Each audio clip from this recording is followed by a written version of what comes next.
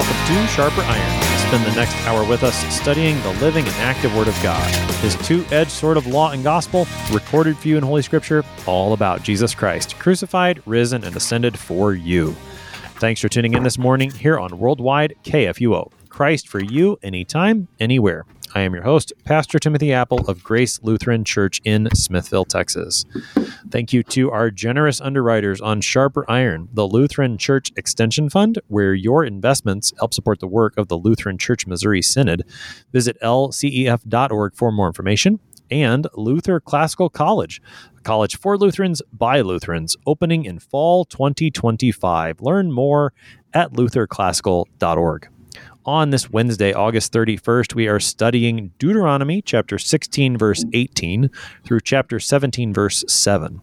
Moses tells Israel of the importance of exercising true justice in the Promised Land, and he applies the matter first to idolatry. To help us sharpen our faith in Christ as we study God's Word today, we have with us regular guest, Pastor Joel Heckman.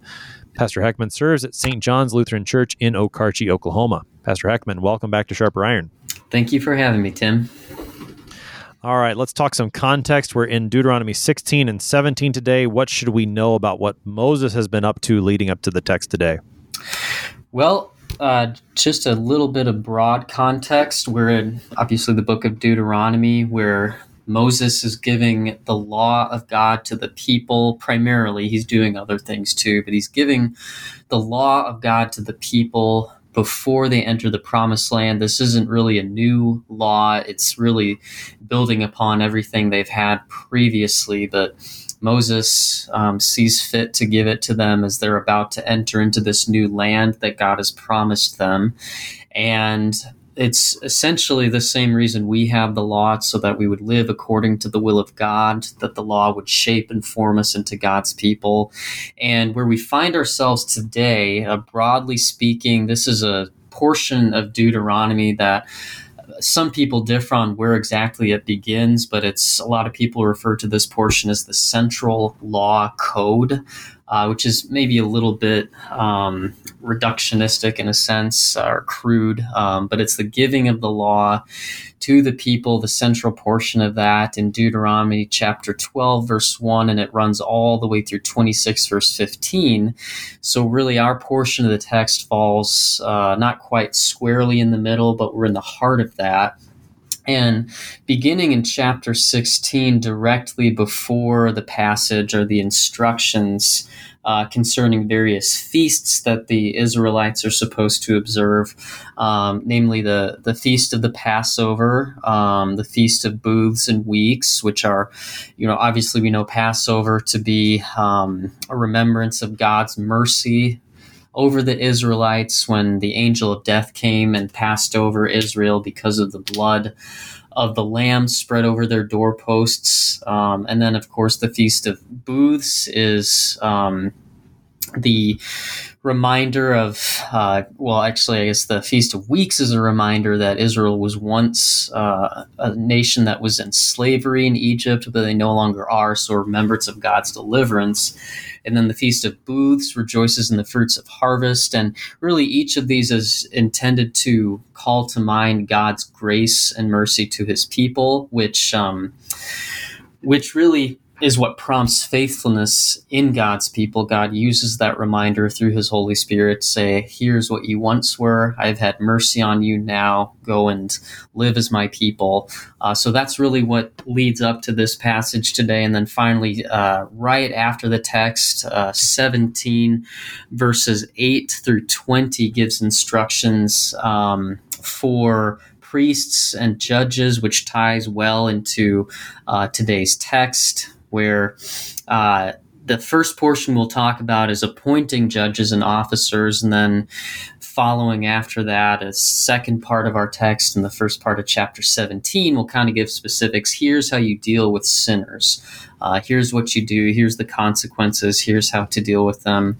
And then even the last portion of chapter 17 gives laws concerning Israel's kings. So Even kings are not above the law, of course. And just a quick point for some other, kind of unconnected context, directly connected, but still very important context.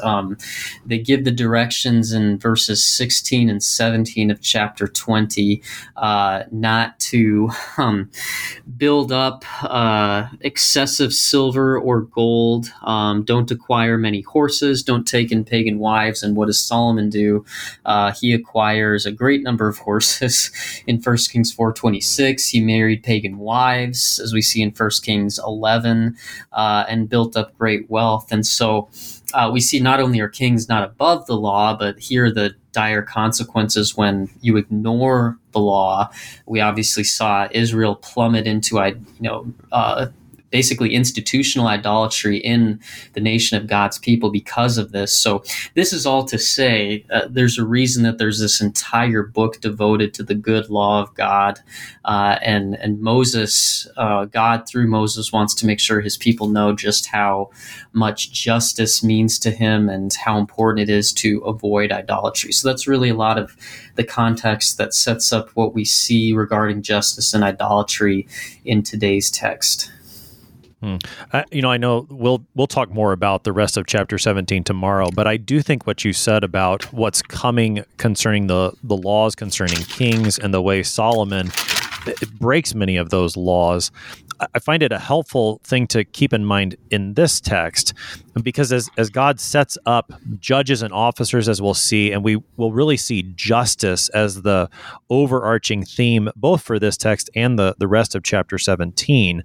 The reason I think it's important is a comment that Professor Harstad had in his commentary in the book of Deuteronomy. And he said basically, notice that God doesn't establish a legislative branch here. He puts the judges over the people, but it is his law that governs everything. And I think that, seeing how the kings are not above the law of God, just having that in our mind, and we'll talk about it more tomorrow, that's helpful, because it does help us to understand, and we'll talk about this today at length, what justice is and what the foundation for justice really is. It starts with God's word. His law sets the standard. It's not any of these human actors. They are all under that law of God. So again, I think that's helpful for us to keep in mind. We've got a shorter bit of text today, but a lot here. We're starting in Deuteronomy 16, verse 18. Moses is speaking. You shall appoint judges and officers in all your towns that the Lord your God is giving you, according to your tribes, and they shall judge the people with righteous judgment. You shall not pervert justice. You shall not show partiality, and you shall not accept a bribe, for a bribe blinds the eyes of the wise and subverts the cause of the righteous. Justice and only justice you shall follow, that you may live and inherit the land that the Lord your God is giving you. You shall not plant any tree as an Asherah beside the altar of the Lord your God that you shall make, and you shall not set up a pillar, which the Lord your God hates. You shall not sacrifice to the Lord your God an ox or a sheep in which is a blemish, any defect whatever, for that is an abomination to the Lord your God. If there is found among you, within any of your towns that the Lord your God is giving you, a man or a woman who does what is evil in the sight of the Lord your God, in transgressing his covenant, and has gone and served other gods and worshipped them, or the sun or the moon or any of the host of heaven, which I have forbidden, and it is told you, and you hear of it, then you shall inquire diligently. And if it is true and certain that such an abomination has been done in Israel, then you shall bring out to your gates that man or woman who has done this evil thing, and you shall stone that man or woman to death with stones. On the evidence of 2 witnesses or of 3 witnesses, the one who is to die shall be put to death. A person shall not be put to death on the evidence of 1 witness. The hand of the witnesses shall be first against him to put him to death, and afterward the hand of all the people. So you shall purge the evil from your midst. That's our text for today, Deuteronomy 16, verse 18 through chapter 17, verse 7. So again, let's keep in mind, justice is the overarching theme of this section and even into the text we'll look at tomorrow. Moses starts this emphasis on justice by telling the people to appoint judges and officers. What's the point of appointing judges and officers when they get into the promised land? Well, if you go back to Deuteronomy chapter 1, especially verses 9 through 18, the heading for this section is leaders appointed, and here's what Moses has to say. At that time I said to you, I am not able to bear you by myself, referring to the people of Israel. The Lord your God has multiplied you, and behold, you are today as numerous as the stars of heaven. So there's a reference to his promise to Abraham fulfilled in a sense here. And then he says, may the Lord God make you may the Lord God, the God of your fathers, make you 1,000 times as many as you are, and bless you as he has promised you. But then he says again, how can I bear by myself the weight and burden of you and your strife? Choose for your tribes wise, understanding, and experienced men, and I will appoint them as your heads. So really, there's two purposes here. The first one we'll talk about a little bit more at length is justice, because officers and judges were tasked with bringing justice among the people of God, because there were situations where without judges and officers, justice would have been non-existent. But number two, it was really in a lot of ways to alleviate the burden of administering and enforcing and creating just laws. And it took that responsibility away from Moses and the priesthood, because they had so many people to take care of. So I looked and entering into the promised land, if you look at Numbers 26:51, the census taken of Israel before they entered the land of Canaan, it's a little bit debated on what the exact number is, but suffice to say the recorded number of men of fighting age in Numbers 26:51 is 600,000 people. So that doesn't include women and children. So it's essentially saying, every one of these tribes and all the people in them need this spiritual care. And Moses is sort of acting as their pastor, with the priesthood, with Aaron, the Levitical priesthood, caring for all these people as well. So God is essentially taking this responsibility and delegating it to the very own people of Israel. No outside people, of course. This is something that they take care of in-house, so to speak. And so then the priesthood has the opportunity to do what God has called them to do in their vocation, which is teach the law, administer sacrifices, facilitate worship for the people. And one passage that I actually thought of, obviously it wasn't connected here directly, but Acts chapter 6, verses 1 through 7, when the church is growing, and Paul appoints 7 men to serve tables because there's a complaint that some people aren't receiving food. They're starving. And Paul says, I don't want to have to give up preaching and teaching to wait on tables. Not that he's saying it's beneath me, but he's saying, if I do this, I'm not going to be able to fulfill my vocation of preaching and teaching the Word of God and going around and establishing and building up churches.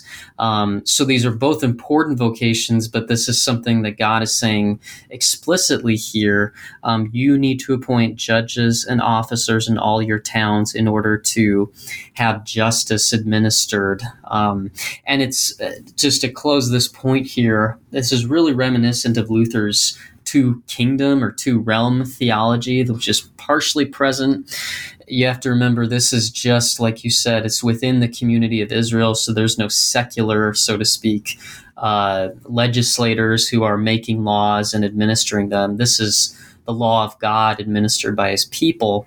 But we see in Luther's two realms theology the different foci that are present in each one, and we see that distinction at least foreshadowed here. The big difference, obviously, is the left-hand realm, you might speak, which is the civil realm, making laws for different citizens of countries. That's something that has often secular rulers making laws that are, sometimes they're based directly on what people call Judeo-Christian values. A lot of the times they're made for pragmatic purposes, but Luther really makes a good distinction where essentially he says the left-hand realm, which is, presidents, police officers, governors, all these people, they're there to keep good order in creation, to punish the evildoer, to affirm those who do good, to protect the innocent, all of this. And it's a very, very much meant to preserve and protect and brings justice. But then the right-hand realm, which would be more the priesthood and Moses, that's responsible for the relationship between creatures and creator, not so much creatures between each other. And they use the gifts of God, the means of grace, word, and sacrament to bring restoration to God's people. God justifies people through that. So again, it's not a perfect one-to-one comparison, but if you study Luther's two-realm theology, you can see a lot of similarities with what's going on here. But you can also see, too, there's certain laws given to Israel that simply were not meant to be followed by Christians today, and we'll talk about that a little bit more too. But essentially here the goal is bring about justice and alleviate this burden of enacting and enforcing just laws from the priesthood and give it to the people of God so that the priesthood can do its job. And that's something that must have been an enormous relief for Moses and all the people who are taking care of the Israelites spiritually. And particularly as they're preparing to enter into the promised land, the matter of appointing judges and officers becomes all the more important. With Moses, as you mentioned in chapter 1 of Deuteronomy, recounting what happened in the book of Exodus, the workload on him is too much. Not only is that a consideration now in Deuteronomy 16, but I think just the fact that you're going to have people spread out throughout the land of Israel, they're not going to be in one big camp anymore. There's just a geographic need to appoint these judges and officers. So once again, seeing how Moses takes the law of God and applies it to people who are going to be living in the promised land, it's a marvelous thing. Now, it's all for the sake of justice. And it's remarkable, as I was reading it again out loud just a moment ago, how often the word justice shows up, and Moses emphasizes it in a variety of ways. He says it in at the end of verse 18, they shall judge the people with righteous judgment. You shall not pervert justice. All these words are related: righteous judgment, justice. These are words that sometimes get thrown around in our world today. Justice is a really big term today. So we need to make sure we understand what Moses is saying when he's talking about justice. Help us into that conversation. Well, this is a great example of just the fact that justice and righteous judgment are never, ever disconnected from the will of God. Because, like you said, it's very difficult to know what constitutes justice. What does it mean when we want justice and we want good judgment? We say it's always connected to what is the will of God, and how do we know what God's will is? This is one of the definitions of the law I found quite helpful, is God's will for his creation. And that's given at particular times and places. There are some just laws, as we'll see today, that apply particularly to Israel in their context, but there are other laws, natural laws we call them, that have applied since the beginning of creation, that God, some people say, hardwires into the creation. And we talk about the law of God being written on man's heart, as Paul mentions in Romans. This is the source of justice, the standard that's set. Otherwise, it's, as we say, it's completely arbitrary.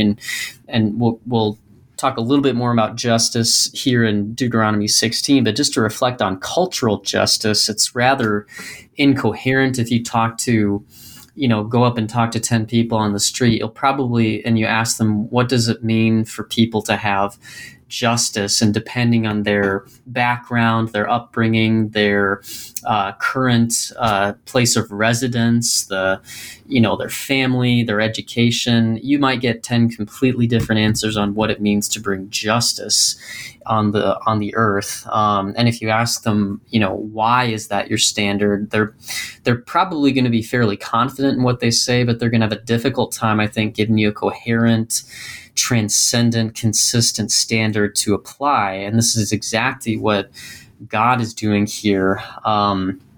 He is couching justice in his will and his righteousness. That's why we see the word justice is used 3 times in this little portion. The word righteous is used a couple of times, especially in connection to judgment.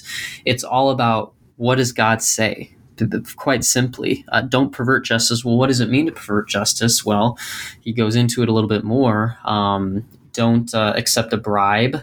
Don't be partial. And focusing in on those two things specifically, it's kind of interesting that God focuses on those in particular. They're endless, it seems, ways to pervert justice, but here he says bribery and partiality are to have no place among you, and it doesn't mean those are the only two things that they're in danger of committing, but these practices don't bring about the will of God, and perhaps God knew these are going to be big temptations in such a new setting in the promised land, like you said, with so many people to manage, so many personalities, so many groups of people. You're going to need to really be careful to be above bribery, which allows personal profit to influence a judge's decision, but also partiality. The Hebrew phrase to be partial means, it says to regard faces, which is basically meaning to render justice based upon the social status of a particular group of people. And God says, no, this is not the way things are going to work. And so that when we say justice, we mean what is God's will for his people. And in Deuteronomy 18, especially, we see God steering his people away from the corruption of money, which is, we see, I believe it's Timothy. Paul writes this to Timothy: money is a root of all kinds of evil. So this is, Jesus preaches on money frequently, so that's no surprise that it's mentioned here. But there's also just this tendency, I think, with justice in our world today to steer towards, I like something or I don't like something. And if I like it, if I like the outcome, that's justice. If I don't like it, that must not be justice. And that's just such a shallow, superficial way to go about what is the right thing to do for this person who has sinned, who has committed a heinous act, and what is justice for the people who have been sinned against. It's not that God doesn't care about it. Christians might be accused of that sometimes. God cares very deeply about justice. And just to kind of bring this full circle to Christ, we see God cares about justice because God's justice demands punishment for sin, consequences for evil, and someone has to receive the brunt of that punishment, the most severe form of that punishment, which is separation from God. Now, of course, that's justice for people who reject God and die in that rejection, but for those who receive the gift of faith from God in Jesus Christ, justice is really Jesus receiving that justice, that just punishment in our place. And so it's not as though we see God with such high standards of judgment and justice here and saying, well, he's inconsistent when he, some people might accuse God of letting him off the hook. It's no, Jesus was on the hook for us. He took justice in our place, basically, if you want to know what did I deserve because of my sin, look at exactly what Jesus suffered. On the cross, he suffered the wrath of God for our sins, the shame of the cross, the physical pain, and especially being forsaken by God. That is ultimate justice that we do not have to undergo as God's people because Jesus took it in our place. So God's perfect justice always prevails. It's not swayed by money or partiality or anything like that. So his justice will always prevail. That's another great reminder. We talk about there's this phrase that people use, there's no justice in the world. And that is sometimes true among sinful human beings who do give in to bribery or partiality. They don't weigh the evidence properly. They're corrupt. And that, yes, does prevail in our world. And that's certainly terrible when it does. But a comforting reminder is God's justice ultimately prevails, whether or not that's brought about here through sinful humans.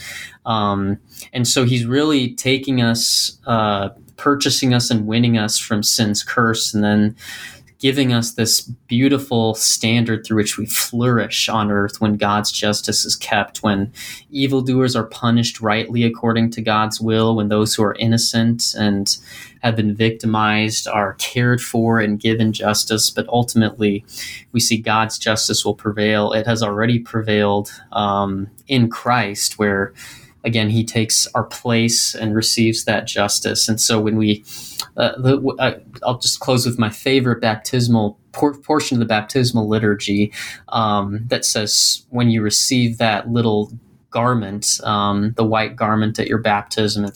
That gives you the righteousness of Christ. And it says, so shall you stand without fear before the judgment seat of God. So God still judges you righteously, just as these judges did, but it's on account of Christ that you are declared innocent and right and justified before God. So that's got a little long-winded there, but it's such an important teaching and important doctrine to get really, really clear in a world that confuses it so much. Oh, for sure. And just to highlight a few things, what you were saying there at the end about justice, I think we should always remember that justification, this is the same root language, root words that we're talking about. And you can check out Romans 3 particularly, where Paul talks about how God in his justice justifies sinners through Christ, as you said. And then one other thing that I think is just really important to highlight, and I think it comes through very well in this text. You said something to the effect of that justice is all about what does God say? And we've seen in the book of Deuteronomy in multiple points how the people of Israel are told by Moses, keep God's word, hold on to God's word, don't add to it, don't subtract to it, teach your children, talk about it all the time. The centrality of God's word for the people of God has been emphasized so often. And the way that you see Moses talk about justice here and saying, you've got to hold on to justice, you've got to do justice, don't pervert it. I think we're right to put those two things together, that in what God says, that's where we see true justice. When we listen to his word and seek to do his will, that's going to put us on this path of justice. Mm-hmm. Moses has a lot more to say about justice. We're going to take our break and pick that conversation up on the other side. You're listening to Sharper Iron on KFUO. We're talking about Deuteronomy 16 and 17 with Pastor Joel Heckman. We'll be right back. Please stick around.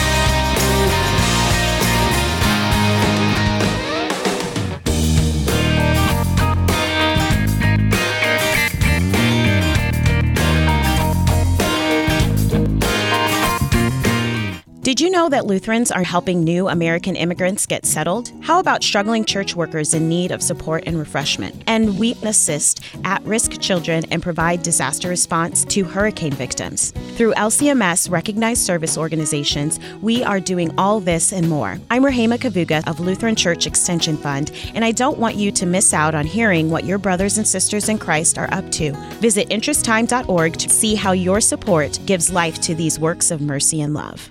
What do you think of when you hear the word college? Expensive? Liberal? Woke? Imagine a college that is affordable, a college that is unapologetically conservative and Lutheran, a college that won't take a dime of federal funding, a college that teaches the best of our Western heritage, a college where students grow in the Christian faith instead of leaving it behind.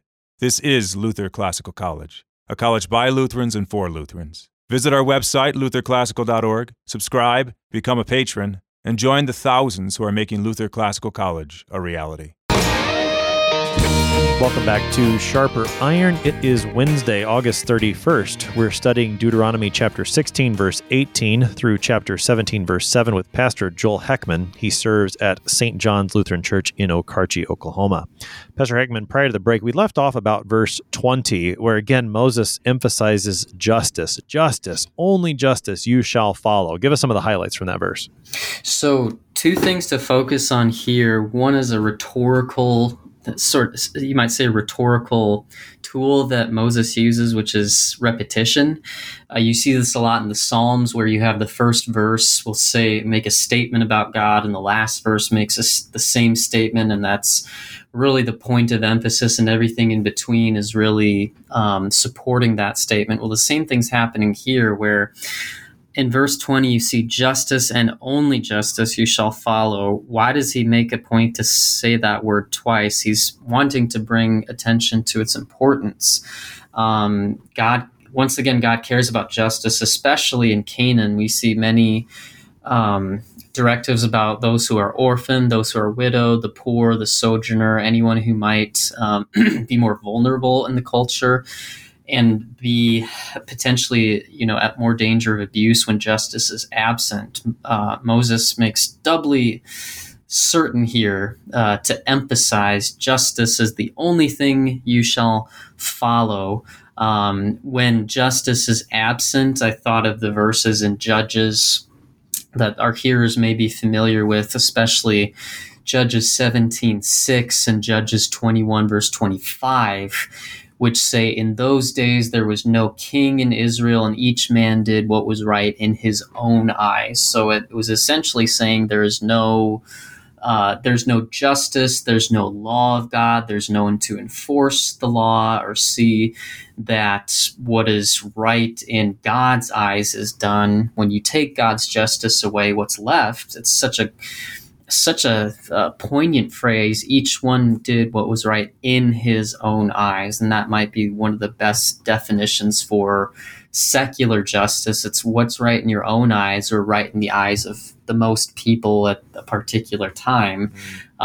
So it's a great rhetorical tool here. Justice, and wait before I go on, only justice. That's what you need to follow, and it makes you stop and pay attention a little bit more and say, if this is the thing he's emphasizing twice, I probably ought to pay attention to it. Second thing, and then we can move on to verse 21, but I just want to focus on the verb follow. Really, really easy to kind of gloss over it. In verse 20, you shall follow justice, that you may live and inherit the land that the Lord your God is giving you. I have to give credit to my former seminary classmate and fellow brother in the ministry, Andy Hattasol, who is a Hebrew wizard. I like to think of him. I said, I've got a Hebrew question for you, which is completely unrelated to this, and then he gave me this tidbit. So that verb follow, I believe it's radaf in the Hebrew, is the same verb in Psalm 23 verse 6 when David writes, surely goodness and mercy shall follow me all the days of my life, which means to pursue or follow after earnestly. And then it's also used in military context. When you look, a good example is Judges 20 verse 43, when it describes the army of the men of Israel pursuing and following and surrounding the tribe of Benjamin. So what's the point with this? The point is we are to pursue justice as fervently and aggressively as an army pursues, surrounds, and captures its enemy, or even better yet, as I think, we are to pursue justice as fervently as the mercy and goodness of God pursues us, which, of course, for sinful humans is impossible, but we thank God that through his word and spirit, he brings about that justice through us. But that's another great point of emphasis, is that verb is not just, follow justice kind of like a puppy follows his master. No, follow it like it's, like you're pursuing it, like your life depends on it, so to speak, or like think of the way the Lord God is faithful in pursuing sinners and reconciling them to him. That's the fervency with which you pursue this standard among you. So I thought those were two really interesting points to bring out that might not be readily apparent in this text. So having laid that foundation of just how central justice is for his people, God then, through Moses, provides some examples. And that's really where the end of 16 and all of chapter 17, this is justice put into practice. The end of 16 starts with a couple of examples about planting a tree as an Asherah and setting up a pillar. These two are forbidden to God's people. Again, we're going to tie this to justice. What's going on in these two verses? So specifically here, we see Moses referring to Asherah, who was the Canaanite goddess and the wife of the chief Canaanite god El. And this is not to say, trees are bad or pillars are bad in themselves. It's just when they're connected to pagan worship practices, that's where it gets into sinful territory. So an Asherah pole was just a tree carved in the image of the goddess Asherah, which would not only be a symbol that would legitimize her, but it would actually pay her homage, a pagan image that they could worship and say this goddess provides us one thing or another. And the Asherah poles were actually placed right next to other pagan objects of worship, including sacred stones or pillars, which is the other thing that God hates. So it's not like God hates rocks and trees. God hates these things when they're used for idolatry, basically. And it's really interesting to note when Joshua went into the promised land, one of the first things he did when they conquered a Canaanite city was to utterly demolish the high places, the pagan places in these cities. So one example I kind of want to give, because I found this picture and I think I need to use this because I took a class on this. So seminary took a group of people over to Concordia Seminary, took a group of people over to Israel the spring after I graduated, and we got to see one of these sites in the Promised Land where Joshua would have burned down a pagan Canaanite site. And there's a picture where there's about a thick slab of stone, about 3 feet tall and about 1.5 feet deep.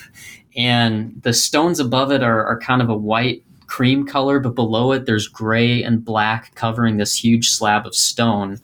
And to burn it to the point where it changed that color, the temperature would have had to have reached 2,300 degrees. So the point that our guide gave us was from this utter, devastating destruction, Joshua leaves no doubt that pagan places such as this pagan temple honoring gods like Baal and Asherah has absolutely no place in God's creation. These Asherah poles and pillars were cult objects of Canaanite worship, and they have no place. They cannot coexist with God. And so maybe a great way to sum this up is, what does Luther describe as a God? He says, a God is the term for that to which we are to look for all good and in which we are to find refuge in all need. Therefore, to have a God is nothing else than to trust and believe in that one with your whole heart. So what is Moses, through God trying to prevent here? Well, the big temptation going into the land of Canaan would be to kind of synchronize your worship with theirs, try to kind of commingle them, which of course was a problem when the kings started coming along and Solomon introduced idol worship. But he's saying particular, you're vulnerable to worshiping Asherah and setting up pillars. And what does that do? It separates you from God. It violates your relationship, your covenant relationship with God. And there really probably isn't anything more severe in terms of the consequence of the sin than that. And so it's not simply something where we say, well, we don't worship trees and stones today. Luther is saying that was a God that they were in danger of worshiping in Israel. We need to ask, what is my chief source of comfort and security? What do I fear losing most in life? What receives my best time and energy and affection? And if it's anything other than God, that quite simply is idolatry, the same idolatry that Israel was warned against. So in highlighting particular forms of worship that are forbidden here, Moses is saying, be very, very careful in terms of how you interact with the people in this new land, because you're very susceptible as sinners to worshiping other things. And this is something that we'll see in the closing verses here. What's the consequence for that? But idolatry is simply just something that you fear, love, and trust in more than God. And that's what Moses was steering away the people from with this statement here. And I think it's important, again, just to keep it in the context of justice. In our world today, I think when we hear justice, we think of a word like fairness between people. And yet, just after Moses says, hey, it's really, really important that you keep justice and pursue it when you get to the promised land, the first thing he talks about is idolatry. Just, again, that connection between justice and true worship of the Lord according to his word, what God says. Moses keeps that connection really, really carefully. And I think we would do well as Christians to keep that in our minds when we hear conversations about justice today and try to evaluate them. We always had to do it according to the word of God, such that the matter of idolatry, while it might not make it into a conversation about justice in our secular world today, for us as Christians, worship of the true God is a part of true justice. And we should keep that in mind. I think it's just a helpful thing for us to see in this text, even if, as you said, the penalty for idolatry that's coming, we don't execute that same penalty today. But justice really, it is, we can only rightly know it when we know who the true God is according to his word. That point, I think, needs to stay stays central for us. Yeah. So as we move into chapter 17, verse 1 maybe seems a little bit out of place, but I think it being involved in the matter of worship helps us keep it central in between these matters of idolatry. Take us into verse 1 and why God is concerned about what kind of animal you sacrifice. Right. So this is moving away from idolatrous worship, and then we're moving into a form of worship that isn't so much idolatry, but it's unfaithful worship according to the standards God has set up. So if an animal had a defect, such as blindness, we see you should not sacrifice to the Lord your God an ox or sheep in which is a blemish or any defect, whatever, for that is an abomination to the Lord your God. So it could have been anything, a broken leg, blindness, things like that. A flawed animal was not sufficient to atone for the sins of the people. This was the purpose of the sacrifice, which if you go back to Leviticus chapter 1, verse 3, or even Deuteronomy 15, verses 19 through 23, this was the system established by God to atone for the sins of the people in a burnt offering. It was meant to be flawless in place of the flawed, sinful people of God. So they confessed their sins in worship, and then those sins were transferred symbolically to the animal who was sacrificed, similar to that scapegoat practice on the Day of Atonement, where the sins are placed upon the scapegoat and it's sent outside the camp to say, your sin has been removed as this goat is being removed from the camp. But this, God says, my means of atoning for you involves something without blemish. You have sinned, you are blemished, you need something that's unblemished to take your place. And so this was, of course, pointing to, we see when John the Baptist says, look, the Lamb of God who takes away the sins of the world, he was the lamb without blemish. We see in Isaiah 52 and 53, he was led like a lamb to the slaughter. But Jesus is the perfect Lamb of God. The altar he was sacrificed on was not an Old Testament altar. It was the cross to atone for our sins. And really, these Old Testament sacrifices were based in this promise of a Messiah, a perfect Messiah who would be the ultimate sacrifice for our sins. We see that lent in him not all the blood of beasts, and that's about where my memory of the lyrics ends.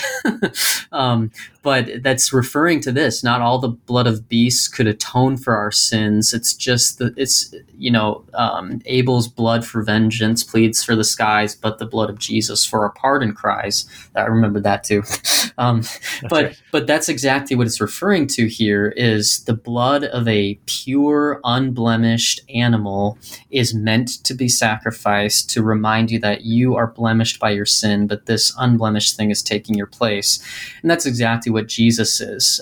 When an animal was sacrificed for the people, it was for their atonement and forgiveness, but it was also foreshadowing Jesus as the perfect substitutionary atonement for our sin. So we are blemished. We cannot offer ourselves as a sacrifice. Our good works are dirty rags, as the scriptures say, but the unblemished person of Jesus Christ, true man and true God, who lived perfectly unblemished and then was willingly sacrificed in our place. Even the story of Abraham and Isaac, that ram that was provided for the sacrifice, it's all pointing to Jesus, and that's why God requires these unblemished animals, because it reflects the perfect Son of God who would die on their behalf. And I think that's the reason it does show up in this context of idolatry. Not that it's an out-and-out matter of idolatry, but it is taking the worship that God has given into your own hands, and you ignore then the teaching of Christ. So if I think, hey, I'm just going to offer this animal, it's an animal, what's the problem? Well, the problem is that blemished animal does not point us toward Christ. You're taking something outside of the Word of God, which is, as we said, that's where injustice lies. And so that, I think, is the connection, the reason that you see it show up in this context, because it is a matter of going outside the ways of justice, outside the Word of God, even in a small matter, which, as you said, it ends up being a pretty big matter because the true form of worship points us toward Christ. So I looked up the hymn that you were talking about, and it's a glorious hymn. It's Isaac Watts. It's number 431 in Lutheran Service Book, and just the first two stanzas. Not all the blood of beasts on Jewish altars slain could give a guilty conscience peace or wash away the stain. But Christ, the heavenly Lamb, takes all our sins away, a sacrifice of nobler name and richer blood than they. And that's the reason why it matters which animal you sacrifice, because that animal is not there to for its own sake. It's there to point you toward Christ, the sacrifice of nobler name, who actually does take your sins away by his blood shed for you. He is the unblemished sacrifice. John the Baptist, the Lamb of God, who takes away the sin of the world. That sermon should always be echoing in our minds when we read about sacrifices in the Old Testament. So, Pastor Heckman, that brings us to the final section here, which is similar to something we've heard in Deuteronomy already, but is probably just as shocking, even though we've already heard it before. The last matter, verses 2-7, talk about someone accused and ultimately convicted of idolatry, and then the death penalty that's described for them. We've got about 8 minutes here on the morning to walk through what is perhaps a challenging text to us, and yet one that, when we consider it in light of all of God's word, in light of Christ, is important for us to hear. So take us into this last section of our text, verses 2-7 of chapter 17. Right. And real quick, I need to make a correction. Abel's blood for vengeance, that verse is from Glory Be to Jesus, hymn 433. So let the record show. There you go. All right. We'll allow the mashing up of hymns, yes. a medley. Yes. A medley. So this portion is perhaps the most difficult portion of the text, just trying to make sense of what the commandment here is. So if someone is accused of idolatry, they're handed over to the judges and officers that have been appointed as per 16 verses 18 through 20. And once that process of justice has been followed, and on the basis of 2 or 3 witnesses, they have been found guilty of doing what is evil in the sight of the Lord, transgressing the covenant, serving other gods, and worshiping the very sins they were told just a moment ago not to commit, then the punishment is to be stoned to death. And this, from my experience reading the text and reflecting on it, there's 2 things that really stand out. First, this is how seriously God takes sin, and this is what justice demands in this particular situation. Again, that perfect justice. So God takes sin seriously by enforcing that justice. He reminds us of that. But then second, it just points to really the greater punishment that was given to Christ on our behalf. And that's maybe the first point I want to make kind of as a sub-point. This is a just punishment for sin. We, as much as we cringe seeing, "You shall stone that man or woman to death with stones," this is just punishment, because go back to Romans 6:23. This is not just true when Paul wrote it in Romans. It's always been true. The wages of sin is death. So truthfully, any punishment short of death for any kind of sin is merciful on God's part when he withholds that punishment. As we see, especially go back to Genesis at the fall, Adam and Eve ought to have been killed then, and not just killed, but condemned eternally. But God, in his mercy, preserved them. He cast them out of the garden, but he then made that promise that a Messiah is going to come along. You see the same thing with Cain and Abel. Cain murders Abel, and he deserves, an eye for an eye sort of punishment, but God has mercy on him. But we have to remember, if someone is stoned to death for idolatry, it's God is taking sin seriously and says, this is an extremely severe sin that is so detrimental for your faith. I'm going to stigmatize it and deter it as greatly as possible with the penalty of death. But we also have to remember, we cannot impose our human understanding of what is right or wrong or just over and above God's perfect standard of justice. We might say, that seems a little harsh, God, but really anything less than that is merciful according to God's standards. So we are the ones who are guilty of sin. We are not the ones who know what is best and good and right, if we trust that God is who he says he is, which is merciful, just, righteous, then we have to conclude that this is the just punishment for it. And it's really important to remember, too, how important it is to rightly establish justice, because if you go and accuse someone and they're condemned, you are the one who has to throw the first stone. So you don't take this accusation lightly. I mean, just imagine having to throw the first stone when you've lied about something. This person isn't actually guilty, but it's too late, and you have to throw the first stone. This is something that is meant to say you need to take this seriously, because you're taking part in the punishment. You better be sure this person is guilty. Now, why is this something that is okay? But then we have the fifth commandment, you will not murder. Well, that's the difference. This is punishment for sin. Murder is killing with malicious intent, but God authorizes humans to put to death other humans when a particular situation merits it. We talk about the death penalty. We see this a little bit actually in Romans 13, verse 4, where, I mean, that's a whole nother discussion about the death penalty. Very, very controversial. But Romans 13, verse 4, Paul is talking about the civil authorities, and he says they do not bear the sword in vain, which is roughly equivalent to the death penalty. The civil authorities have the authority to do that in our modern world. Now, who is worthy of the death penalty, who commits a sin that merits that's another topic that's up for debate. But this is certainly something that God has said this is a just punishment in certain situations, and one of those situations is when someone has rejected God, turned their back on him, and gone to worship idols. That's how seriously God takes this sin. Now, two more points I want to make. First of all, the last phrase is extremely important to keep in mind. So shall you purge the evil from your midst. The goal is not to kill someone willy-nilly because you're angry at them. It's not some arbitrary punishment that says we're really angry at you for doing this. No, this is to purge the evil of idolatry completely from your midst. God says he hates idolatry. He despises idol worship. Anything less than justice is an abomination to God. And this is really, in a way, God backing up these commands of the law. He's saying it is such a serious sin, such a serious affront to your relationship with your Creator. This is punishable by death. Why don't we stone people who break the first commandment today? The simple answer is it's not an explicit command of God anymore, because this is the Mosaic law we're talking about, given for Israel, fulfilled by Christ, of course. We continue to follow, as we said a little bit earlier, God's transcendent moral law. So there is still, we still follow the Ten Commandments because that's a concise exposition of, kind of the heart of God's law. But we don't follow laws given specifically to Israel and for Israel. This was given at a particular time and place.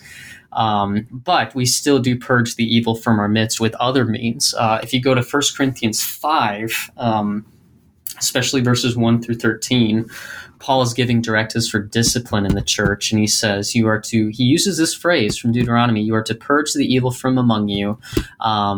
Here he's saying the purpose is not to completely cut them off. That was the purpose in Israel. Here, if you look at verse 5, he says, we are handing this person over to Satan in order that the person may be restored. So again, a whole nother discussion on church discipline is good and right at some point.